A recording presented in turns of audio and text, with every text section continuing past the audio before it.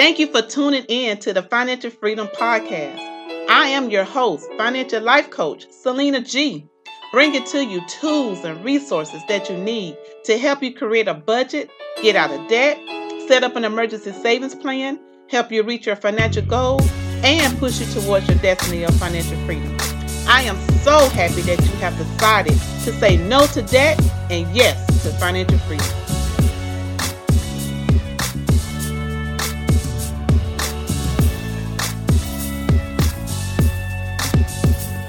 Happy Financial Freedom Friday and welcome to the 800 Plus Financial Freedom Podcast. I am your host, financial life coach Selena G. Today we will talk about how credit scores work, and I will be sharing a few tips from my new book, The Ultimate Guide and Tips Towards Financial Freedom. Credit is the ability to borrow money or access goods or services with the understanding that you'll pay later. Creditors look to your credit history, your record of borrowing, and repaying funds as a first step in determining whether to issue you credit. What is a credit score? Credit score is a number that summarizes information from your credit reports. Scores typically range from 300 to 850, with higher scores being best. Lenders use credit scores to predict whether or not you'll repay a loan. Credit reports may have multiple credit scores. There are several different types of scores. The two scoring models are FICO score and Vantage score. Each one has slightly different data, resulting in higher or lower scores at each source. FICO and Vantage score models include your payment history as a significant factor, but they include other elements as well. Always make your loan payments on time. Your payment history is the most important factor in your credit scores. Credit utilization ratio measures how much of your available credit you're using. You want to keep your credit card balances between 10% and 20% of your credit limit. The lower the better. If you pay off your credit card balance in full, do not close out the credit card, especially your oldest accounts. Closing your account will impact your credit utilization ratio and your credit history, which will bring your credit score down. Be very careful with opening up several new accounts at different places, all within the same time period. You do not want a lot of credit inquiries on your report because it will decrease your score, and you can view your credit reports for free each year under federal law. When you're building your credit, it's important to focus on the range that your credit score falls into. FICO has 5 credit score ranges as described by Experian. 300 to 579 is very poor. 580 to 669 is fair. 670 to 739 is good. 740 to 799 is very good. And 800 to 850 is exceptional. Now, Vantage Score has 5 credit score ranges as described by Experian. 300 to 499 is very poor. 500 to 600 is poor. 601 to 660 is fair. 661 to 780 is good. 781 to 850 is excellent. There are 2 major credit scores, FICO and Vantage scores.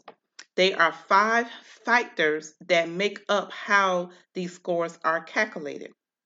Some factors have greater weight than others. Payment history is the most influential factor of your credit score at 35%. It's also the easiest to control. Simply make your payments on time for all your bills and you'll score highly in this area. Amounts owed clocks in at the second most important factor of your credit score at 30%. This is also known as credit utilization or your credit to debt ratio.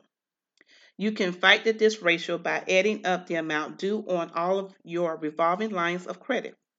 Then add up the amount of all your credit limits and compare these two numbers. The next factor of your credit score is worth 15% and will improve as time goes on. As long as you don't cancel your credit accounts, that's because this factor is length of credit history. Therefore, keeping your accounts open demonstrates you can maintain a good length of credit history. Credit card issuers do sometimes close a credit card account due to lack of use.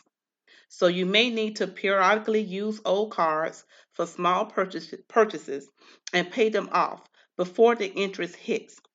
That way, you can keep your accounts open and contribute to this portion of your credit score. Credit mix refers to the types of credit you have, such as lines of credit and installment loans. This mix is worth 10% of your score.